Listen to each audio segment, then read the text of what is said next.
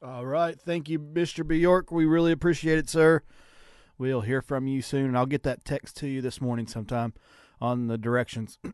All right. Thank you. All right. Now for our first trivia question today.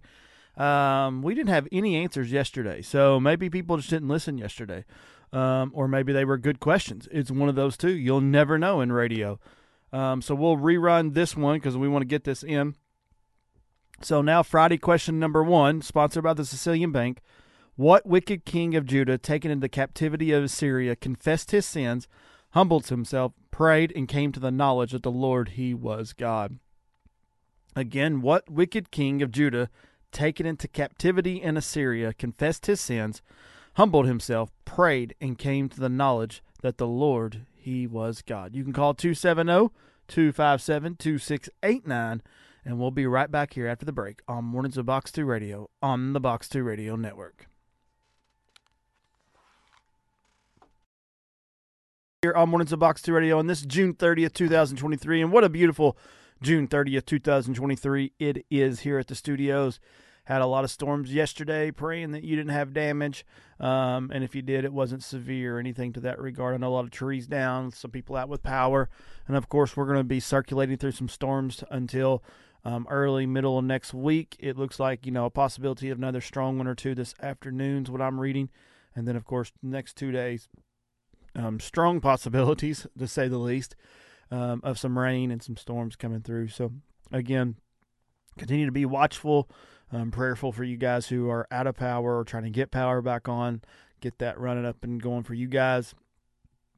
And we're just praying protection over all of the houses and all of the things that, the people, the family, everything to that regard. We're just praying safety over all of that.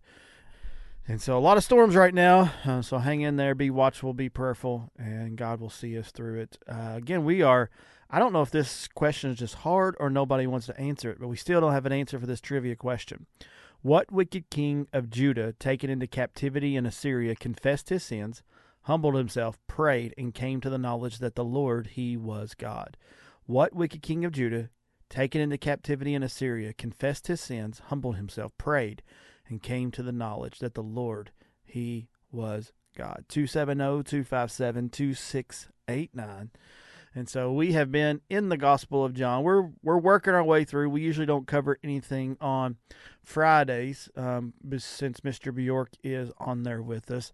But we have been trying to work through it the best we can. We are in John chapter 12. And I think I'm going to cover just a couple of verses today. And let's see here. We are in verse 27. Mr. Joey Sosh just sent in his dad joke of the day. What kind of medical professional is Dr. Pepper? A physician. A physician. I like that. I like that a lot. I love dad jokes. Let's see here. John chapter 12, verse 27. Now is my soul so troubled. Hold on. Nope. This is where we was at yesterday. I have to get down to where we're supposed to be. All right, so verse 31. Now is the judgment of this world. Now will the rule of this world be cast out, and I, when I am lifted up from the earth, will draw all men unto myself.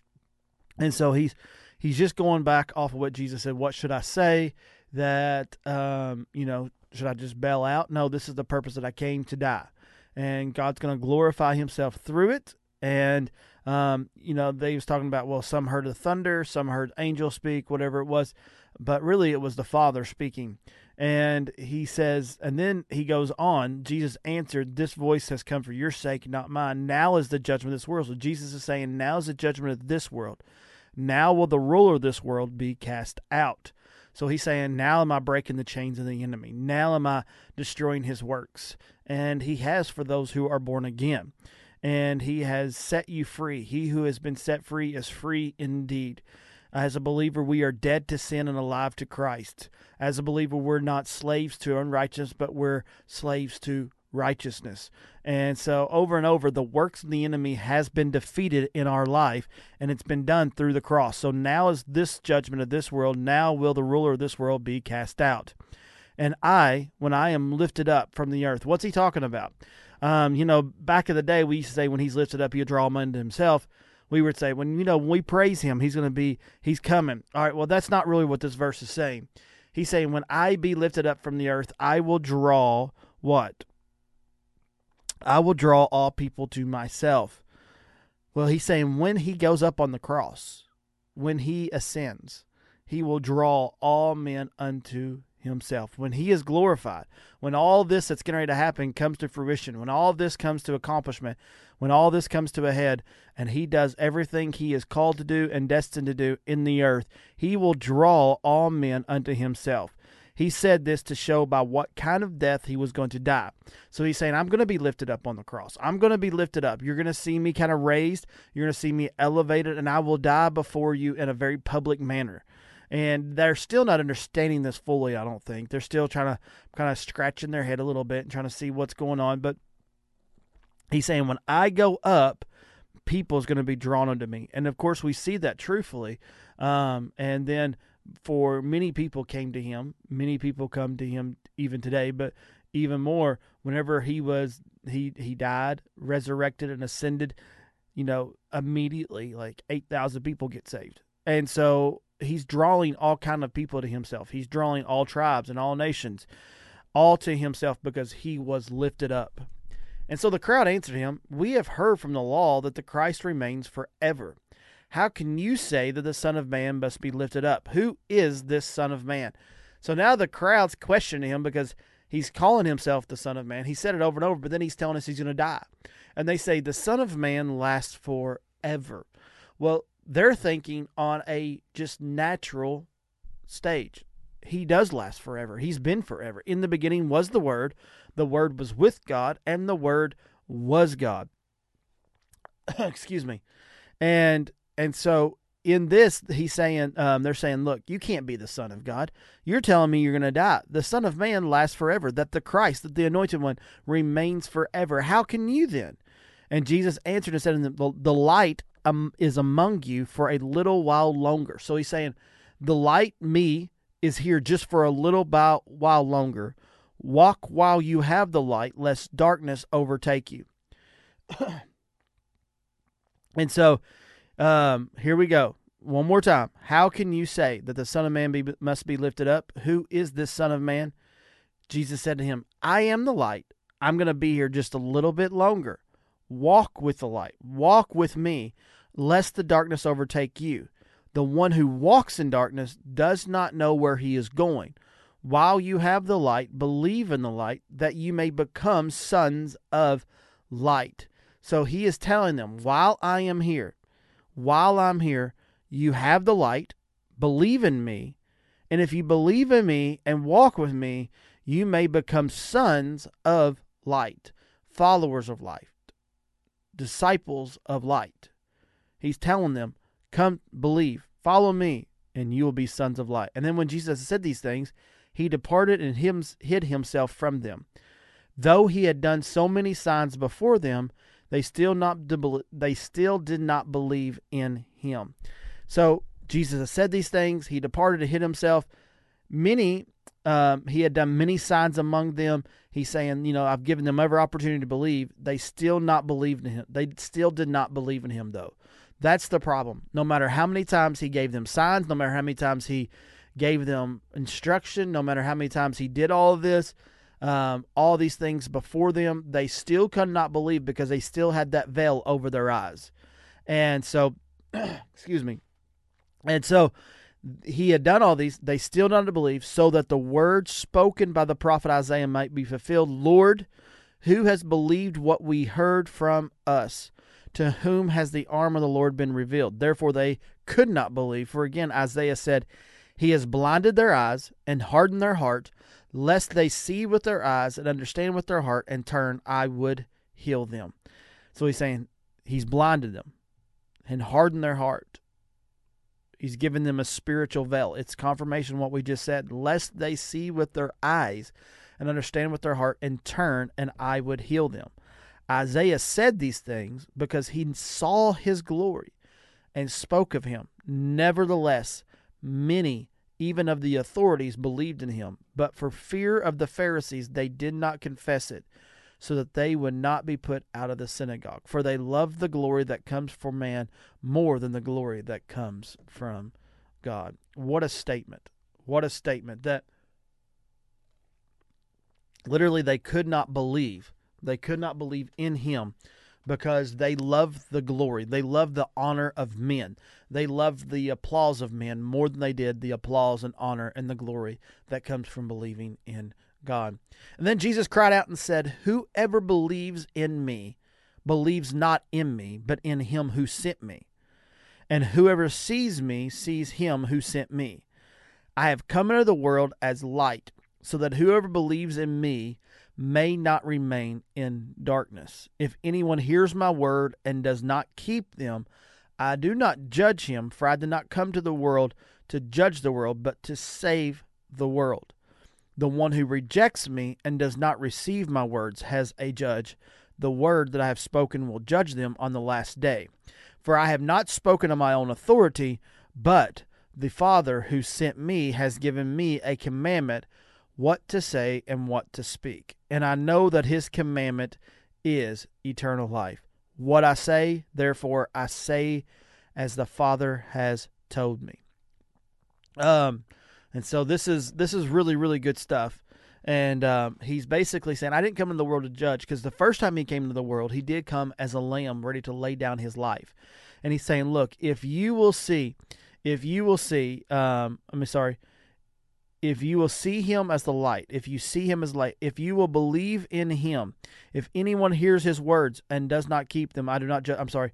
Whoever believes in me believes not in me, but in him who sent me. And so he said, if you believe in me, you really believe in the Father, because I am the Father. And if you've seen me, you've seen the Father. And he's saying, in me is light, and if you'll believe in me, you'll have light. You'll become light. You'll become sons of light. And so here Jesus is over and over just talking about, you've got to believe in me. I'm only here for a bit longer. I'm about to go to the cross. I'm about to be lifted up. Now, when I am lifted up, I will draw all men to me.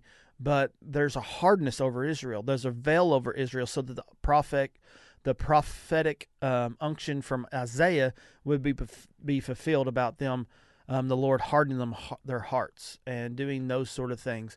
And so Jesus is dealing with all of that right now.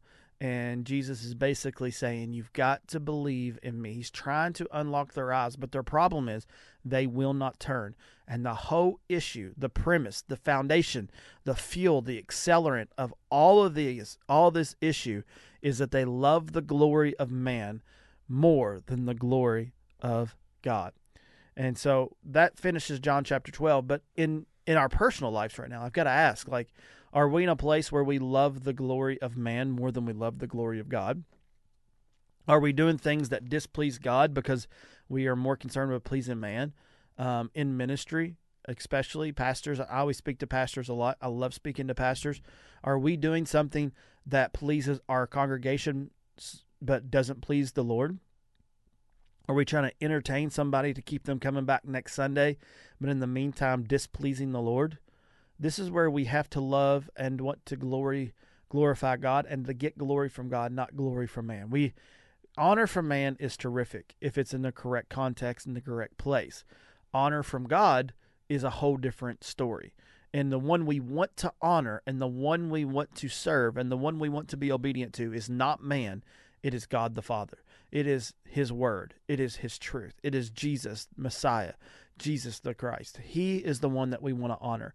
And whatever we got to do, whatever we have to surrender, whatever we have to give up, whatever we have to say no to, if it's honorable to God, then it's profitable. And we should be willing, able, and quick to say yes and amen to glorifying God and not glorifying the enemy or glorifying man.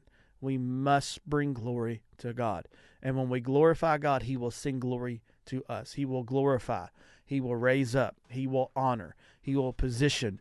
But as long as we continue to glorify man, as long as we continue to glorify systems, as long as we continue to glorify the ways of men and the tactics of the enemy and give into everything the enemy wants us to be persuaded we must do, as long as we continue to give into Jezebel, as long as we continue to give into, per se, Leviathan and all these demonic influences and all these strategies of the enemy. As long as we continue to walk in those, give into them, then we are glorifying man. We are glorifying them. We are bringing honor to that instead of God. And Jesus is sitting there telling them, of course you're not following me. Of course you do not believe in me.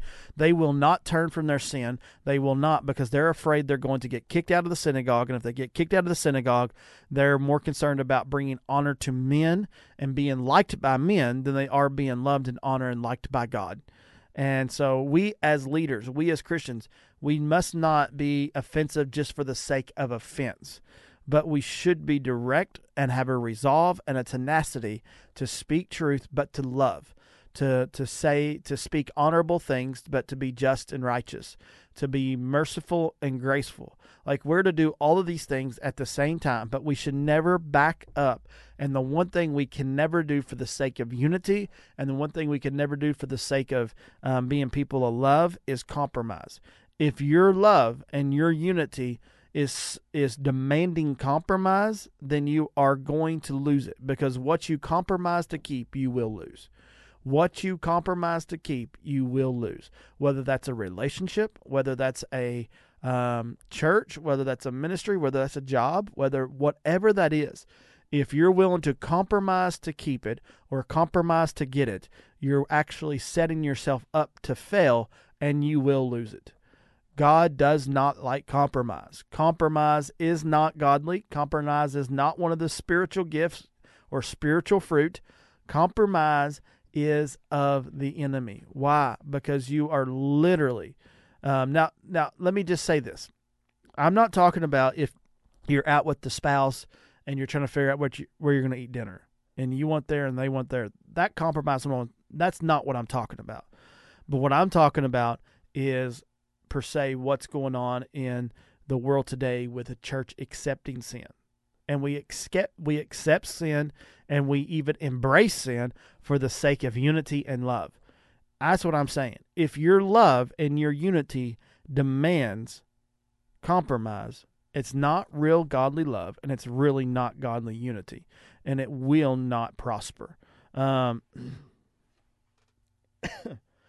so we have to be diligent to stay truthful, to be honest, to glorify God, but also be loving and be unifying at the same time. But I will never sacrifice conviction, and I will never sacrifice truth for the sake of unity. Just won't do it.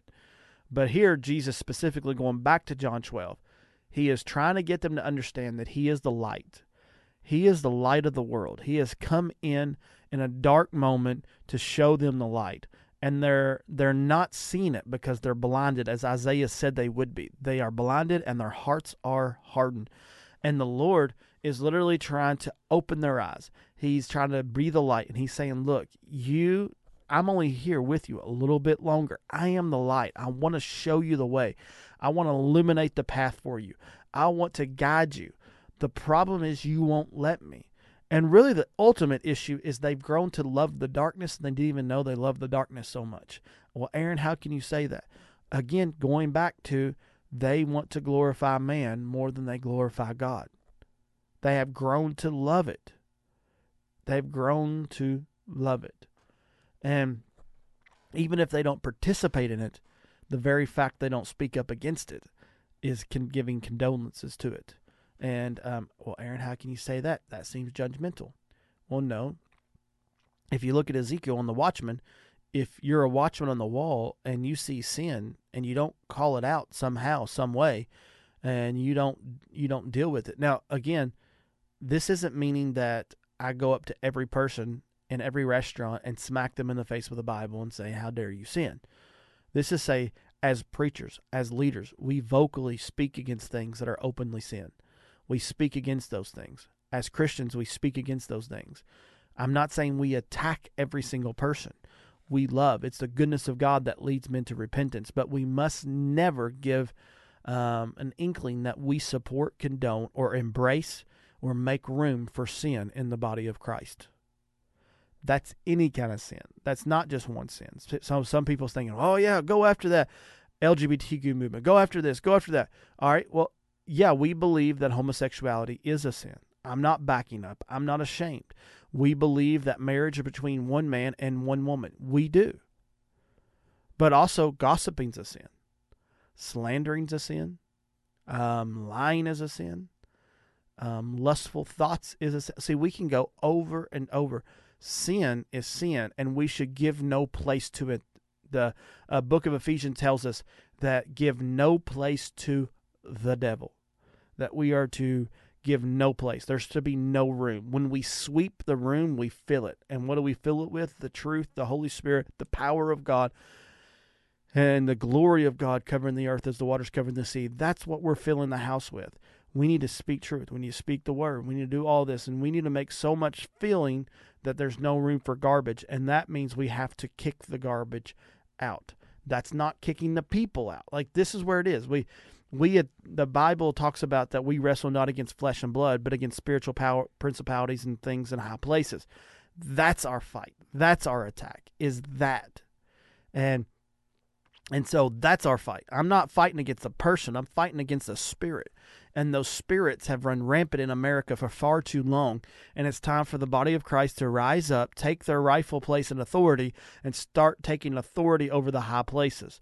Now, again, we're going to go back. I'm not telling God what to do. I'm telling these demons by the name of Jesus what to do. And they can come out in Jesus' name. And so this is where we have to be careful with our authority. I never tell God what to do, but he has given us authority to cast out sickness, cast out demons. He's given us authority to do that in his name. And so we should never back up from doing that, because there is an all-out assault on a generation. And if we as watchmen on the wall will not start to make war, we will lose them every single time. We will lose them if we do not intercede. We do not pray. We do not preach. We do not declare. We do not protect, and we do not be watchmen on the wall. All right. Well, we still have our first trivia question getting ready to go to break. I'm still waiting for this answer to this question. What wicked king of Judah, taken into captivity in Assyria, confessed his sins, humbled himself, prayed, and came to the knowledge that the Lord, he was God? 270-257-2689. We'll be right back here after the break on Mornings of Box 2 Radio on the Box 2 Radio Network.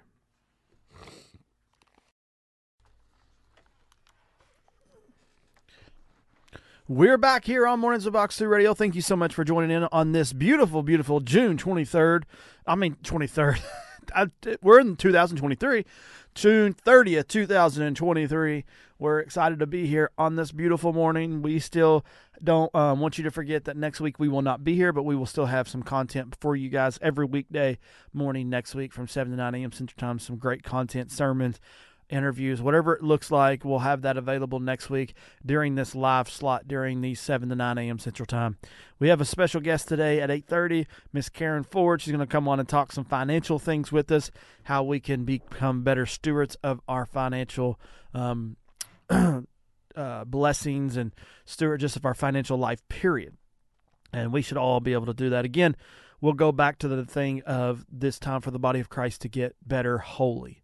Not holy, but whole, like in a sense of wholeness, that every aspect of our lives, we should be aggressively pursuing them, pursuing godliness, pursuing godly principles, and we should be stewarding well over what God has given us and entrusted us with. And so I'm still waiting on the answer to that first trivia question. What wicked king of Judah, taken into captivity in Syria, confessed his sins, humbled himself, prayed, and came to the knowledge of the Lord, he was God?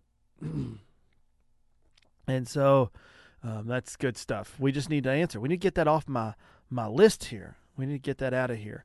And again, I wanted to reread this. We haven't done this for a little while. Some of the VBS is coming up. One Truth will be July 5th, 6th, and 7th, 6 to 8:30 p.m. Wilson Holmes was canceled for this week, but it is rescheduled for next week. So anybody wants to send their kiddos next week, it will be there, available to that in Wilson Home. Hudson Community is July 17th through 21st. Coyle Cumberland Presbyterian, which is right down the road here on 401, July 5th through the 7th. And then, of course, the one coming up here at Bethel Fellowship, August 4th, 5th, and 6th. And then, of course, that Saturday we'll have a full-out awesome day. That's going to kind of it's going to kind of combine for not back to school night, but just like last day of VBS, a big celebration coming back to school, big old church day. Pretty much everybody's invited out to that day. It's going to be awesome. It's going to be amazing. And so we're just going to celebrate God's glory that day and all that God's going to do in a group of kids. Now, for Bethel Christian Academy coming up, I will get you these dates. We are going back to school on August the 11th. We'll do a half day. Now, some people says, why are you doing a half day on the first day? Well, it's orientation day, and a lot of schools are starting to do that now of basically getting everybody in the groove, letting everybody meet everything, all the teachers, and find out what they're going to be doing, what the schedule is going to look like. But there will be a back-to-school night to where you can get all the details as well, the Wednesday the 9th. And we'll do that from 4:30 to 6:30 p.m. And Joey Sosh says since he can't get it a third time, he put the answer. He put the answer on his Facebook. So if somebody goes to his Facebook, you'll learn the answer. He's trying to help some people out here. We need to get that off so we can go on to the next question, because the next question, it was an interesting one, and I want to get to it. And so, so again, August the 9th, back to school night. August 11th, back to school day. And very excited for that. And stay tuned at 8:30 for Miss Karen Ford. Now, there was something that happened here. I was reading some articles, and I don't read a lot of news anymore. Like I said, I'm pretty much out of it, but I do glance on Christian Post some. And very rarely, if there's something hot going on, I will glance on Fox News or more of a mainstream thing. But I want to read this prayer, and I want you to see what the enemy's doing in our churches.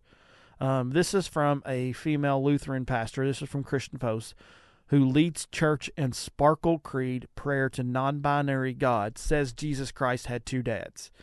Miss Minerva Kidd got it right. So awesome. Praise the Lord, Miss Kidd. It's good to hear from you. And it's very good to hear from you. Always praying for you and Pastor Kidd over there and all that God has for you all in store. But it is Manasseh, 2 Chronicles 33, 11 through 13. Now we're going to get Friday question number 2, sponsored by Higdon Land Surveying, out there for you guys. This is an interesting question. What ungodly New Testament ruler was struck down by an angel and eaten of worms? What ungodly New Testament ruler was struck down by an angel and eaten of worms? 270-257-2689. But this Lutheran pastor in Minnesota, Christian Post reads, has gone viral for leading her congregation what is called a Sparkle Creed. I have no idea necessarily what's a Sparkle Creed, but it's a prayer in honor of LGBTQ Pride Month, in which she described God as non-binary and Christ as having two dads. In the prayer, she recited a statement of faith known on social media as the Sparkle Creed. I believe in the non-binary God, she says, whose pronouns are pearl. Believe in Jesus Christ, their child, who wore a fabulous tunic and had two dads and saw everyone as a sibling child of God. I believe in the rainbow spirit who shatters our image of one white light and refracts it into a rainbow of glorious or gorgeous diversity. I believe in the church of everyday saints, as numerous, creative, resilient as patches on the quilt, whose feet are grounded in mud and whose eyes gaze at the stars in wonder. I believe in the calling of each of us that love is love is love.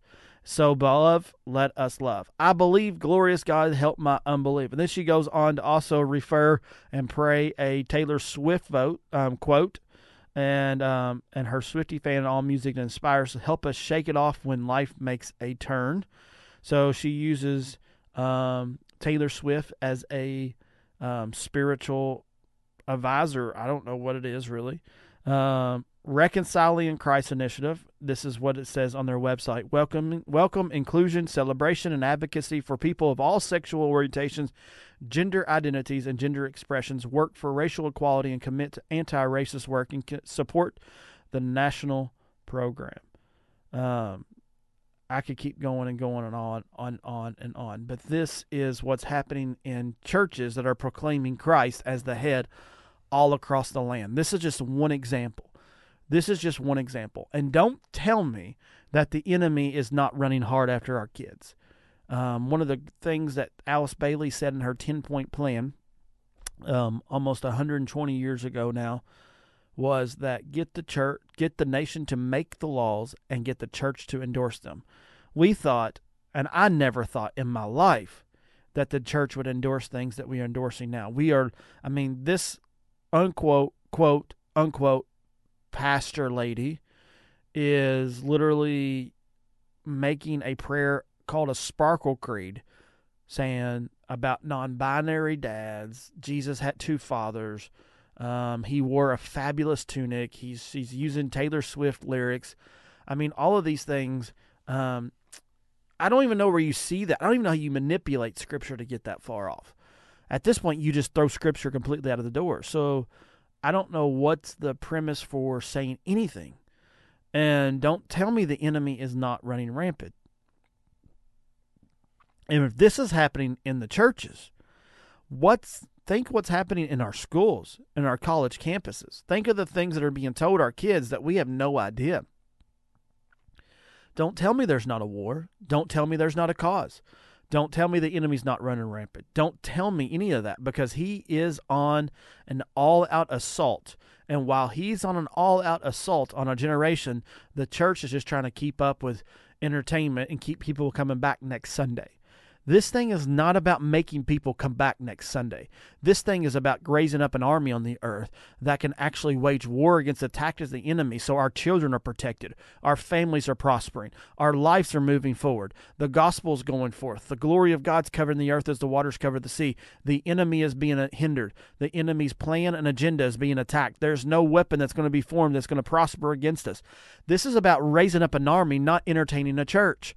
And it's time that we stop ignoring what's going on in the earth, pretending like everything is hunky-dory and that nothing's really as bad as people want you to believe it is. We just need to go to the greatest tactic of the enemy towards the church is get us into apathy and complacency, so that we'll just go back to church every single Sunday morning, sit through a sermon, hear a couple of songs, go home, never change, never transform, never challenge, never equip, never commission, never to do anything except just fill a pew, write a tithe check, and pretend like we're good old Christian boys and girls. That day, I declare and prophesy, is over. He's raising up sons and daughters. He's raising up generals. He's raising up an army. He's raising up an army out of the dry bones. He's coming back. They're coming back together. The sinew's about to be put on. And I'm telling you what, he's raising up a generation of fathers that's going to prophesy to the north, the south, the east, and the west. He's raising up a generation of mothers that's about to breathe life. I'm telling you what, there's mothers and fathers that's raising up in the land that refuses to let the enemy trample their children anymore. I see stuff and hear stuff like this pastor, and I'm not attacking her. I'm attacking the spirit, because there's a spirit behind this, and there's strongholds that has to be broken. There's walls that have to be torn down. These things must take place. We must wage war. Now, that's not a physical war. This is a spiritual war. Let me clarify that. You better not go attack anybody, or you better not. This is not that kind of war. What we're talking about is a spiritual one, done on our knees through preaching the gospel and going out there and loving people, changing the world by grace, mercy, and how should they know you? By your love. This is a war where we engage by loving unconditionally, by loving ferociously, but all while we are in the prayer closet, we are waging war aggressively against the spirits that are attacking this generation. The enemy has an agenda. The enemy has an agenda. I can say that again. The enemy has an agenda. And the church has to quit ignoring that agenda. Again, I'm going to read these points for anybody that's never heard these, because, again, these were written almost 120 years ago. And the enemy has a point. The enemy has an agenda. The enemy has a plan for America to destroy it, because he has to destroy the Christian values that we were founded on, because that is what made this nation prosperous and blessed. But Aice Bailey wrote this 110 years ago, something in that regard, after she got visited by this spirit of the Tibetan. And this is what she said. And again, remember how long ago this was written. Number one, take God and prayer out of the education system. If we're going to do anything, God has to be taken out of the education system. Prayer has to be taken out of the education system. And what has happened in America? God and prayer has definitely been taken out of the educational system. I mean, we had to have a coach go to the Supreme Court just to defend the right to be able to pray before a football game. He's not making everybody pray. He's praying. And anybody who wants to pray along with him can pray. But yet that is the number one thing that has to happen. Why? Because everything's going to be revolved around the next generation. You don't wage war against the adults. When you're trying to change culture, you don't change the culture in the adults. You change the culture with the children. And so the attack has to come in the educational system. And whenever you hear ridiculous things like we do today, like your children are not your children, they're the children of this nation, or your children, you have no say what they learn in their curriculum or what they learn at school. Oh, that's a lie of the enemy. And I'm telling you what, we need to rebuke every spirit that's trying to speak that over a generation, because my children are not the children of this nation. My children are my children. And I get to decide, because I'm the dad of this household, what they're learning and what's getting in their ears. I'm the watchman on the wall, and I ain't gonna let no devil lie to me and try to tell me I can't have a say in what my children are learning. By goodness, we do have a say, and we are the dads and we are the moms, and it's time for us to stand up and make that stand. The number 2 is reduce parental authority over the children. Well, that definitely has to happen. Because basically that is, I'm not going as deep as I usually would if we're teaching through these and what the enemy's trying to do. And again, we don't magnify or exalt what the enemy's doing, but we have to understand what he's doing. And maybe one day we'll take a whole broadcast and really teach through all 10 of these so that we are fully engaged, fully aware, and fully prepared to tackle them. But basically she said, break the communication between parent and child. We have to break up the relationship. And boy, has that ever happened. We are the most fatherless generation we may have ever had in the face of the earth. Number 3, to destroy the Judeo-Christian family structure or the traditional Christian life structure. We have to destroy the nuclear family. And that's so important for the enemy to come in, because again, with the fatherlessness, with the Judeo-Christian family being destroyed, with the nuclear family, the traditional family, one man, one woman, that is being destroyed, and that has been the plan of the enemy for a very long time now. Now the next one is a couple of these they're not bad. Like, I'm not saying any cuss words, but there is some stronger language. So just be prepared for that. Maybe that's a disclaimer. If you got kids in the car, have them sing Mary Did You Know or something. But number 4, if sex is free, then make abortion legal and make it easy.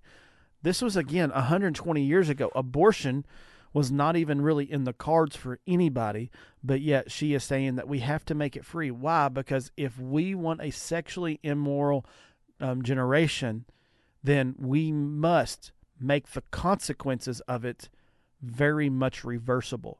And the easiest way to make it reversible is to get abortions. See, it all lines up. You cannot have a sexually immoral generation that has consequences. They need to eliminate the consequences so that you make it free and you make it very much accessible.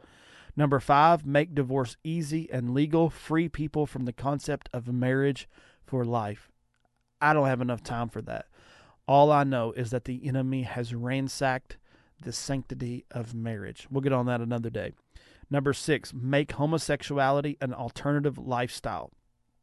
Aice Bailey preached that sexual enjoyment is the highest pleasure in humanity. No one must be denied, and no one must be restricted by how they enjoy themselves. So she's saying, make it all free, make it all permissible. We have to allow people just to enjoy themselves. Basically, it's saying let their emotions be their guide. If it feels good, we do it. That never works well for anybody. All right, never works well for anybody. Debased art and make it run mad. She understood that arts are one of the primary keys to change culture. Promote new forms of art which will corrupt and defile the imagination of people, because art is the language of the spirit, that which is inside. You can bring out in painting, music, drama, etc. Look at the quality, spirituality, and message of the art, music, and the films that are coming out. Number 8, use media to promote and change mindsets. She said the greatest channel you need to use to change human attitude is media. Use the press, use the radio, use TV, cinema. You can tell today how successful they have been at implementing the plan over the last 50 years via media, as well as advertising agency, billboards, magazines. Who controls money? Basically media. The New World Order. They're wanting to control that. I don't have time to do, again, I don't have time to do everything because we got our special guest at 8:30, so I'm kind of moving fast. There's a lot more we can say on this kind of stuff. Number 9, create an interfaith movement, which again has happened, coexist, that we are all going to the same place. You just be diligent and faithful to whatever you believe in, and you will end up, because all roads point to Jesus. All roads don't point to Jesus. He is the only way. He is the only door. There's no other way, and you cannot come in as a thief or a robber. So the lie of the enemy that everybody's road ends up in the same place is not true.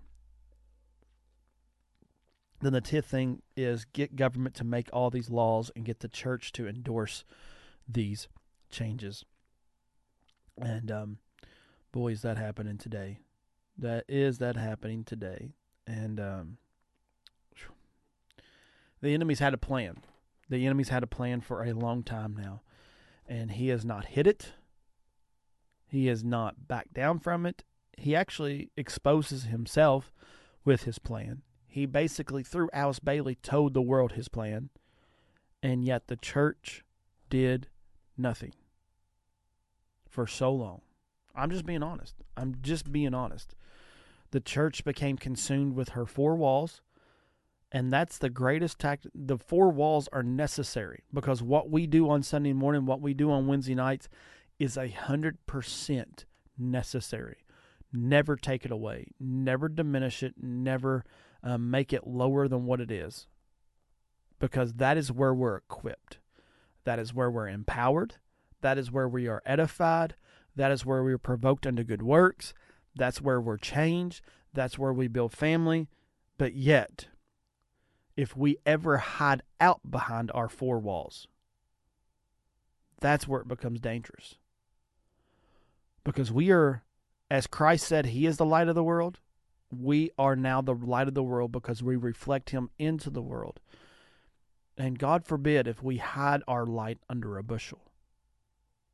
No, I'm not hiding out.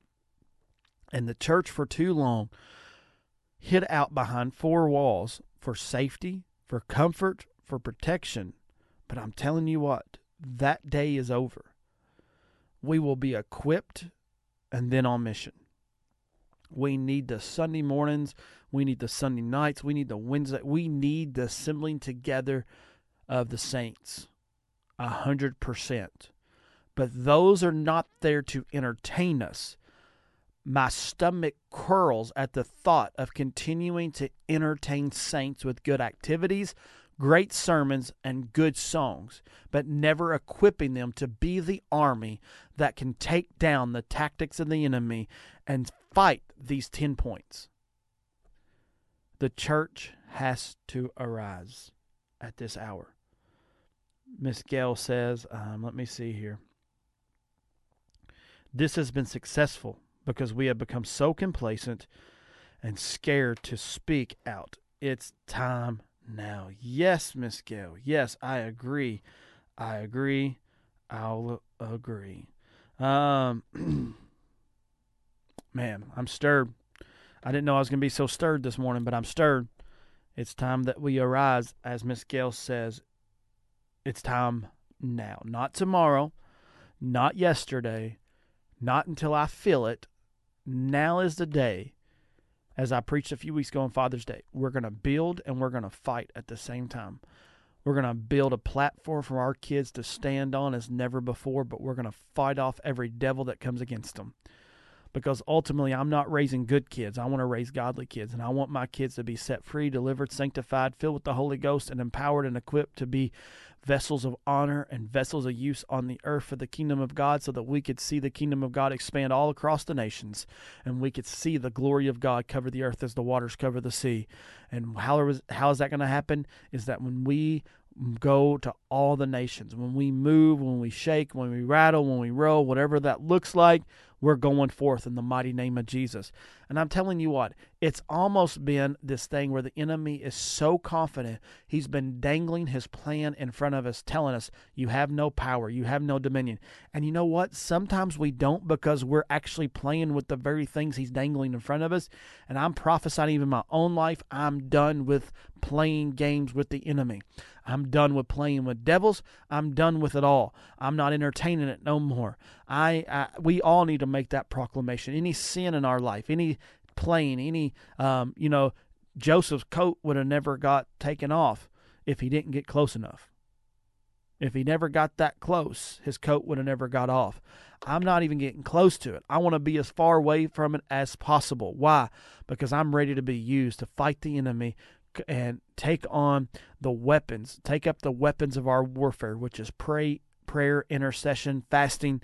It's declarations. We're going to see the glory of God come. There's a generation that's raising up of warriors in the Lamb. And friend, you and I are part of it. I believe here at the Box 2 Radio Network, we're not going to be a radio station that entertains people. We're not going to be a radio station that entertains or caters or comforts or anything like that. We're a radio station, I believe, by the glory and by the mercy of God, that's going to equip the saints, engage the army, and let's take back land for the glory of God. This is a generation that's taken back a generation of children that's been oppressed. This is a generation that's taken back the houses. This is a generation that's taken back the dinner tables. We're about to see the glory of God poured out in the earth, friend. I, for one, just want to say yes and amen to the Spirit of God calling his warriors to arise in the earth today, and I am not letting this generation of children being taken anymore.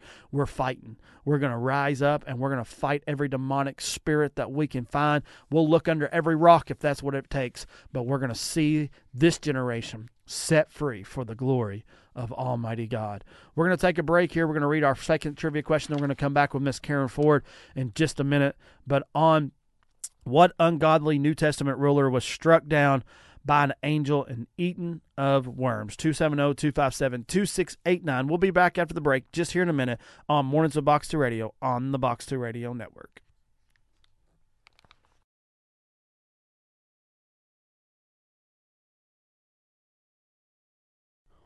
We are back here. I want to apologize. Miss Elizabeth Higdon got that answer right. I missed that text from Mariah, so I apologize. She did get it right, and so that is Herod. What ungodly New Testament ruler was struck down by an angel and eaten of worms? Herod, Acts 12:23. So on the phone right now, we have Miss Karen Ford. How are you doing, Miss Karen? Hey, I'm blessed and highly favored and wealthy, just like you. Hallelujah. Hallelujah. It's great to have you on, and thank you so much for coming on with us here on the Box 2 Radio Network. For those that are unfamiliar with you, you have been on with us several times in the past, so some of us are familiar, some of us are not. But could you tell us a little bit about yourself? Absolutely, and it's my pleasure to be on here with you. I consider it an honor.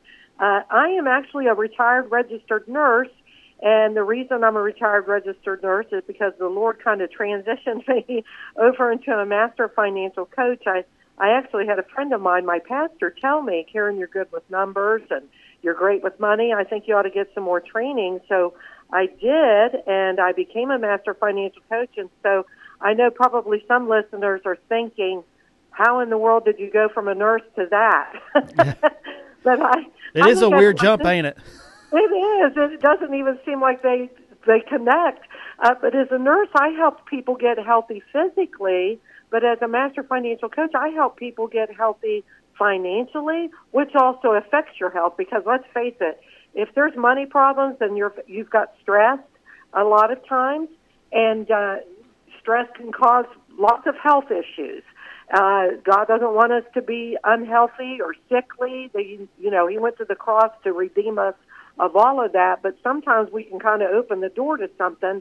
But my passion is to help people take control of their money so that their money is not out of control, because we're called to be stewards. Yeah, so good, so good. I'm looking at your website and looking at some of the things that you write, a vlog, and you wrote some books, and we'll get to that here in a minute. But One thing that I really feel like God's doing in the body right now is getting us, and I've talked about this a lot. Some of my listeners are like, oh, no, they're going to say it again.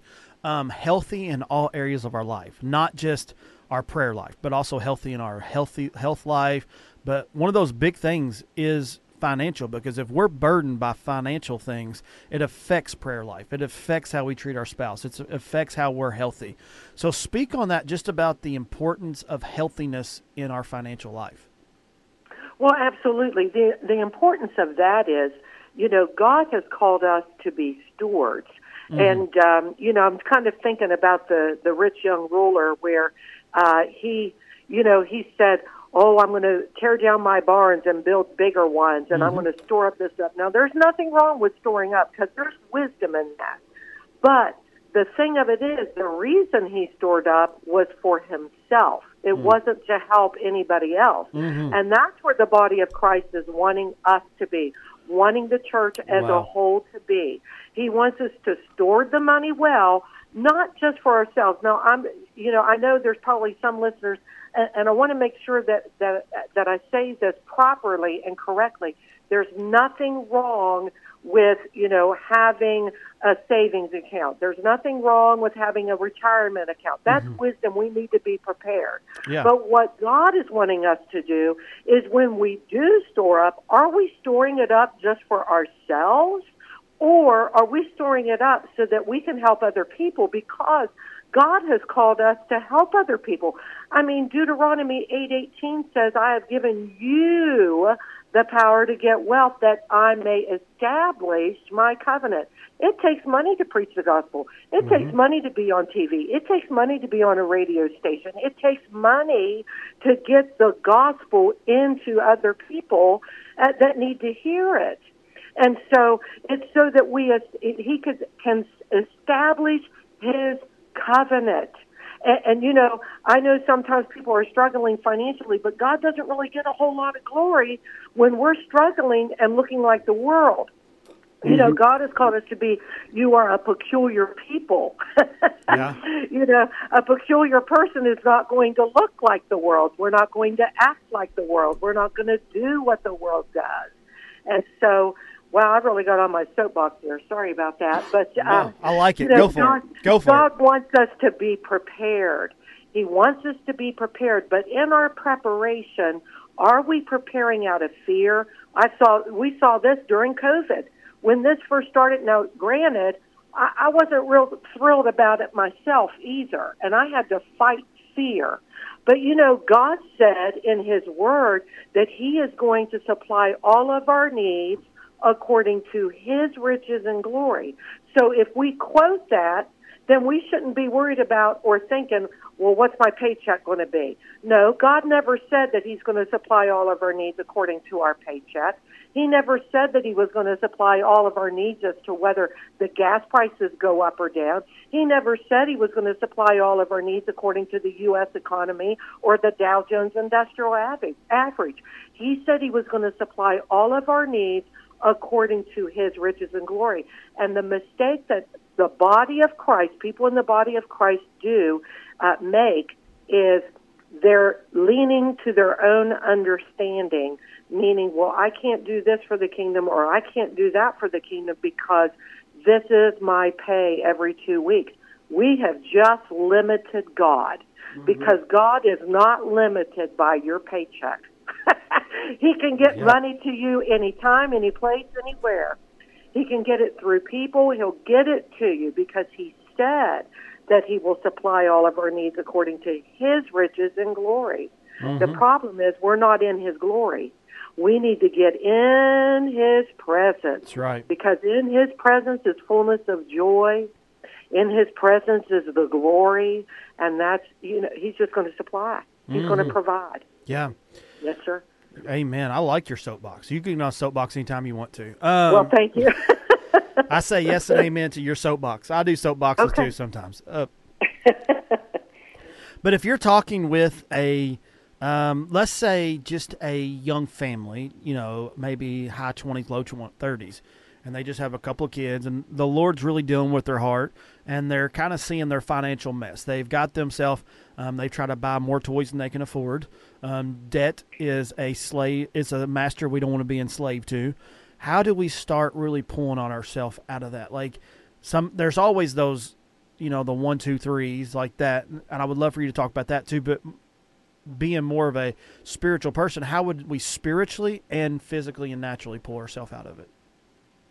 Well, in the natural, let me just say this statement. You can't borrow yourself out of debt. You cannot borrow your way out of debt.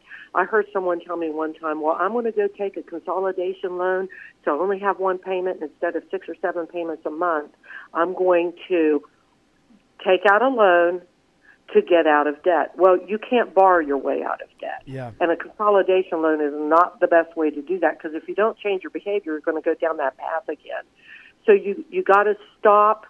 You've got to stop going into debt to get out of debt. In other words, if you have been going into debt each month for particular reasons, you have to stop.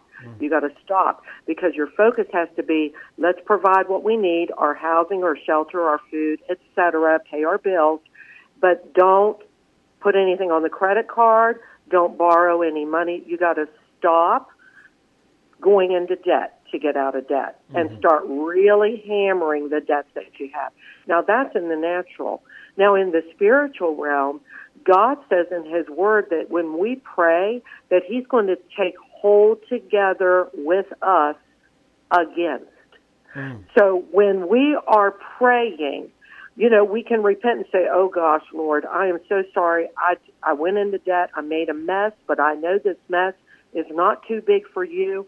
I'm going to do my part, but I know that you're going to do your part. And I repent, and I'm asking you, I receive your forgiveness, and now I'm asking you to help me. Help me get these debts annihilated. Help me get out of debt, Lord, and I'm going to delve myself into your word and see how you handle money, how you want me to handle money, because it's not my money anyway. There's another aspect here, is sometimes the body of Christ thinks, well, I gave God my 10%. Well, first of all, we can't give God 10% the tithe, because it's not ours to give anyway. We're returning the tithe to God. But a lot of times people have the mindset, well, I tithe, so I'm going to spend the rest on me. I wouldn't have that attitude, because the rest, the 100% is God's. We're stewards. We're not the owner of it, and that's where some people think they have ownership. Listen, the house I live in, my name may be on the deed, but I don't own it.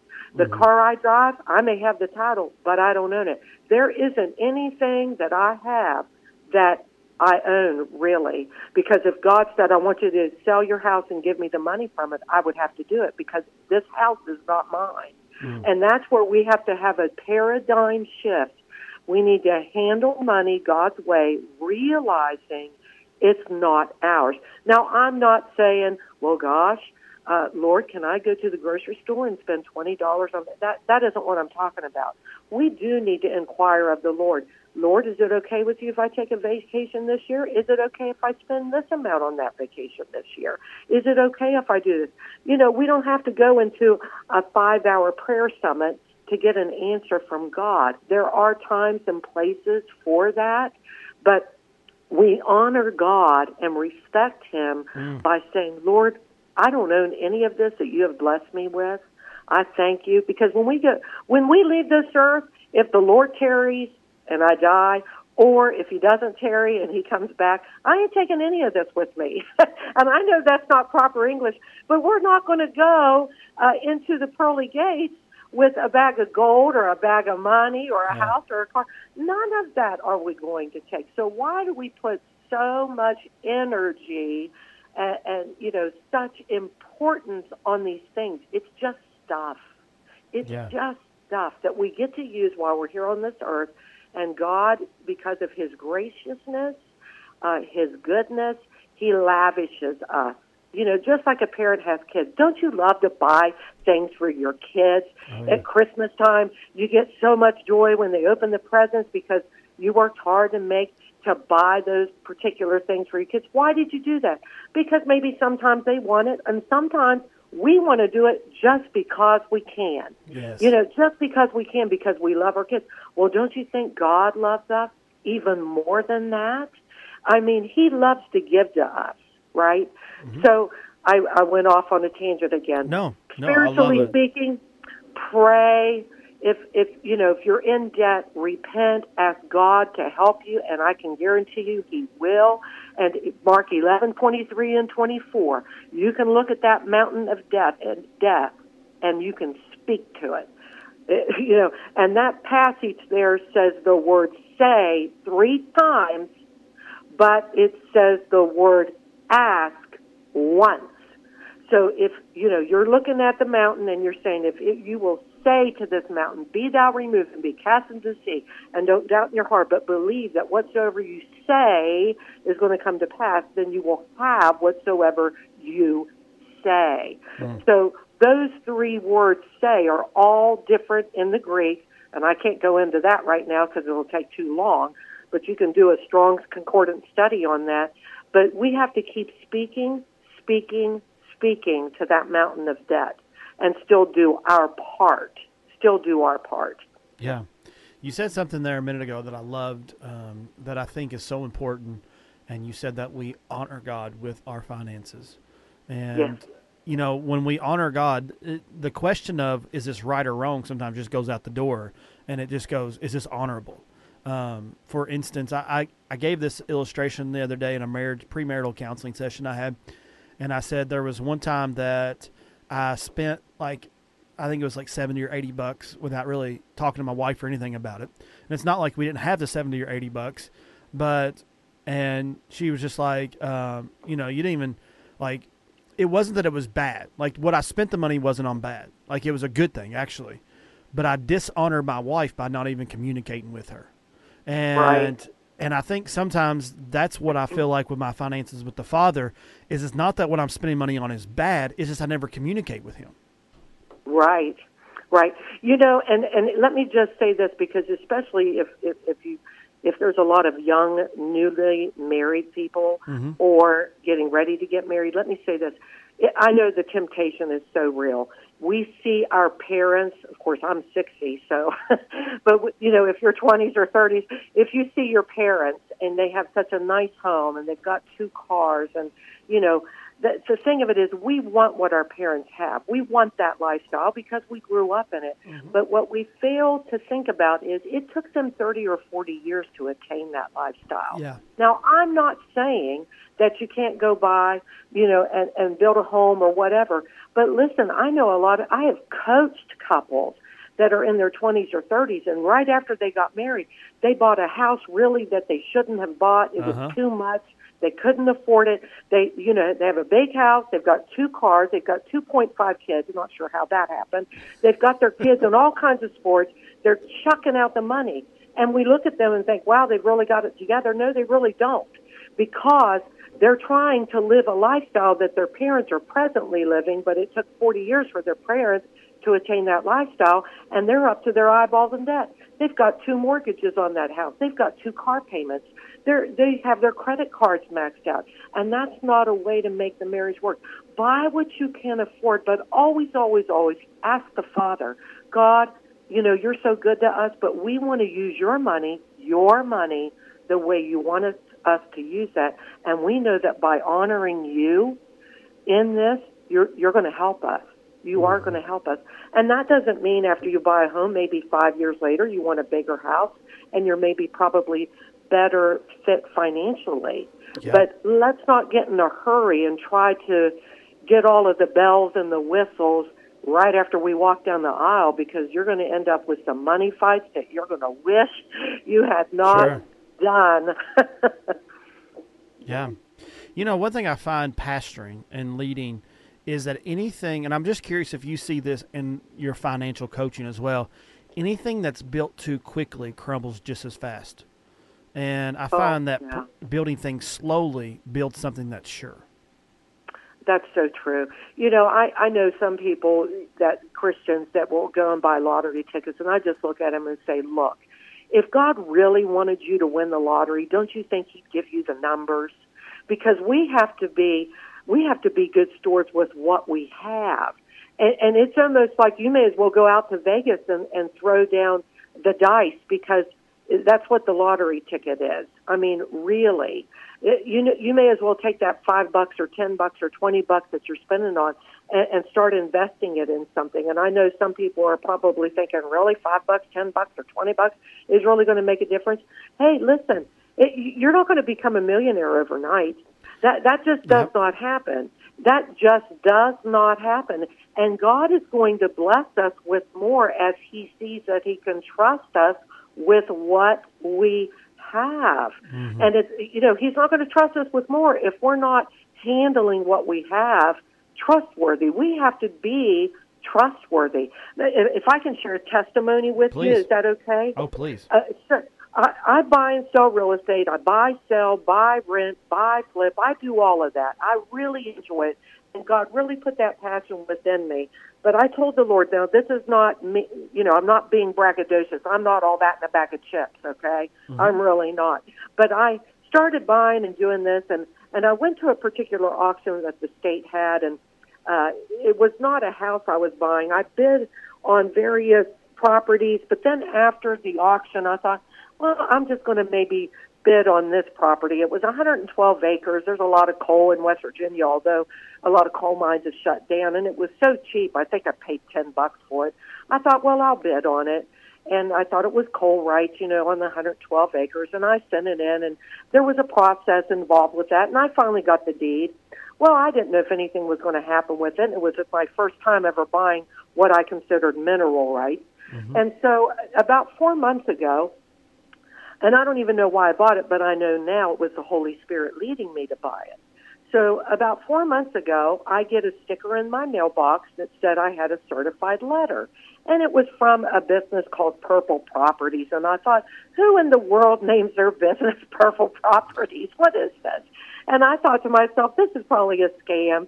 So I went to the post office and I picked up the certified letter, but it was a packet. And I'm a type A personality, so I opened it and I thought, well, I'm not going to read through all this. And so I took it to the attorney and I said, just, look through this if you would, please. Of course, I'll pay you for your time. But if you could tell me, is this company legitimate? What do they want from me? And what do I get out of it? And he called me an hour later. And he said, Karen, this company is legitimate, and you thought that you bought mineral rights to coal, but what you actually bought was mineral rights to gas and oil. Wow. And they are prepared to pay you $68,000 over the next 5 years for the permission to drill that property. So I quickly signed that paperwork, sent that in, and then I called Purple Properties. And while I was on the phone, I said, this is Karen with JKF Management, and I want to let you know I sent that paperwork in. And I said, I'm just checking to see what is the time frame I receive, the $68,000. And they said, well, you're going to receive that in 120 days. And she said, but I just want to let you know that you signing that paper, the reason that we're giving you that money is in case we want to drill. There's no guarantee that we're going to drill. That's just in case we want to drill. But if we do drill, we're going to pay you 15% in royalties if we hit gas or oil. Wow. Now, I'm just telling you right now, that was the goodness of God.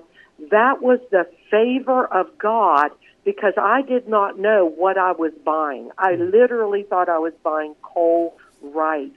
But listen, God will lead you to do certain things that maybe don't make sense to you. It didn't make sense to me to buy coal rights because a lot of the coal mines aren't shut down. But I bought it because I was obedient to the Holy Spirit's leading. And then after I got that check, because I got it about 3 weeks ago, the very first thing I did was I honored the Lord, and I wrote out the check for the tithe. And I took it immediately to our church, and then I honored my pastor, my apostle, Dr. John Polis, and I sowed a seed to him. And then I sowed a seed to somebody else. Why? Because it's not my money. Yeah. It's the Lord's money. But God will lead you to do certain things that we may not have an understanding to. But we have to obey and Go with the Holy Spirit in those promptings. Look at what happened with Peter when he had toiled and fished all night and did not catch anything. And Jesus comes along. This is Karen's paraphrase. Jesus comes along. He sees what they're doing. They're washing their nets. Why are they washing their nets? Because they're done. They're ready to go home. And Jesus said, you know what? You didn't catch anything, but go launch out into the deep and let your nets down for a catch. Now listen, Peter really could have had an attitude problem with Jesus, because he could have said, Jesus, what do you know about fishing? You're a carpenter. I'm a fisherman. I've done it all my life. But he didn't do that. Do you know what Peter said? He said, at thy word, I will let down the net. Now listen, two things happened here. Jesus knows where the fish is. Jesus knows how to get money to you. Jesus knows where to prosper you. But Peter had toiled all night. How many times have we toiled all night in the natural and we're thinking, okay, this isn't working, but then the Holy Spirit comes along and starts prompting us, and we're thinking, I just did that. What do you mean do it again? I just did that. But Jesus said, launch out into the deep. Go further than where you were. Go deeper than where you were. And I hear the Holy Ghost saying right now, some of you have been hanging up the towel. You're thinking, business is done, or I'm done with this. And the Holy Spirit is saying, go out deeper. Go out further than where you were, because when you let those nets down, you're going to catch a vast amount of fish. Now, I believe it was in the book of Mark or Luke. I can't remember because I don't have my note in front of me. But Jesus said, let down your nets, plural.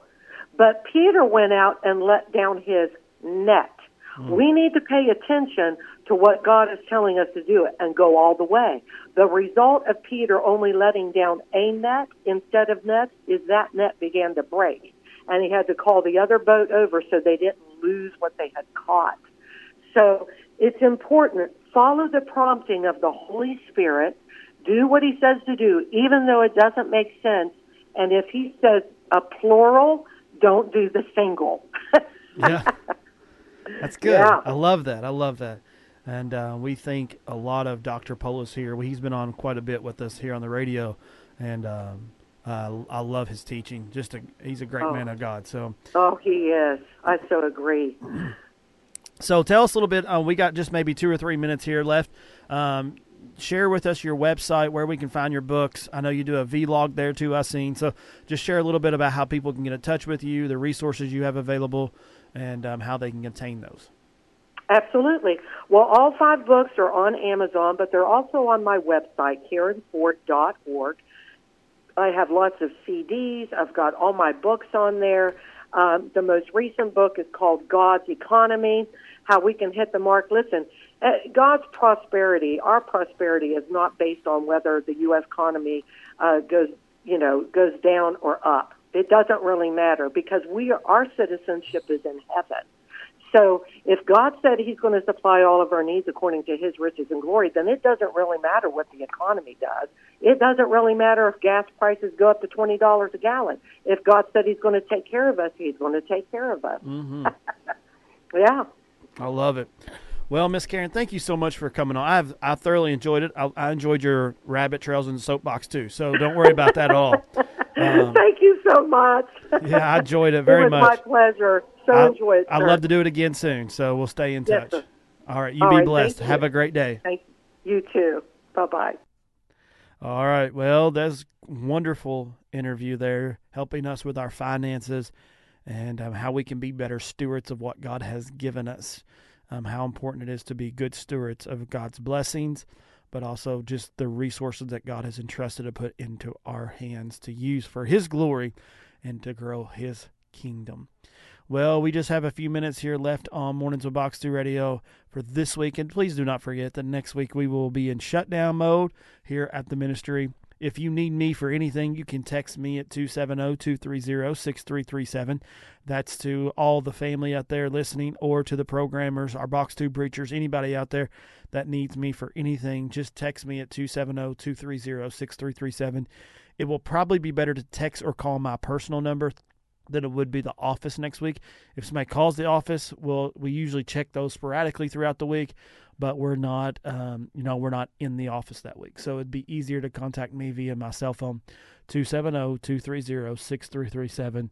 And what a wonderful conversation we have with Miss Karen Ford, Mr. Bjork on here earlier. We had a great conversation yesterday, just Brother Greg Carwell, and I appreciate all of our co-hosts throughout the week and all those who get in here and diligently serve, and God's just using them in mighty ways. And I believe He's using this radio station in mighty ways. We want to hear from you. We want to hear your, how you're feeling, what's going on. If you need prayer for anything, if you just want to call or text in one day and just say, we love the radio station, thank you so much for being on the air. Whatever that is, we just love to hear from you guys. But ultimately, like I was saying earlier, we are not a radio station that's going to be here to entertain you. We want to be a radio station in the hand of the Father to equip you and to engage the army and to see the glory of God come and cover the earth as the waters cover the sea. We're just excited for what the kingdom of God is, what's happening in the kingdom of God right now. We're excited for what's happening in the body of Christ. And friend, let's stay diligent. Let's stay resilient. And before we dismiss, before the shutdown week, I want to pray for us as we head out this morning. Father, I thank you for every church that's going to meet Sunday morning. I thank you for every pastor that's going to preach. I thank you for the fire of God that's going to fall. Father, I ask you, Lord, that you would just woo our hearts into deeper communion with you, Father. That it's not a Sunday morning religion, but it is a 7 days, 365 day a year relationship. 7 days a week, 24 hours a day. We're never turned off. We're never disengaged, but we are walking with you in communion. That our life is pleasing to you, God. Never let it be said of what Jesus said of the Jews around him. They prefer to glorify man and not glorify God. Lord, we ask you, let everything we do bring glory to your name. And let everything we say, let everything we think, let everything that is permeated in our hearts bring glory to you, God. That is our greatest desire, is that we would see you in all of your glory and see you in all of your power. We love you, Lord. We praise you in Jesus' mighty name. Amen. To you guys out there, love you guys. We'll be back in a week here on Mornings of Box 2 Radio on the Box 2 Radio Network.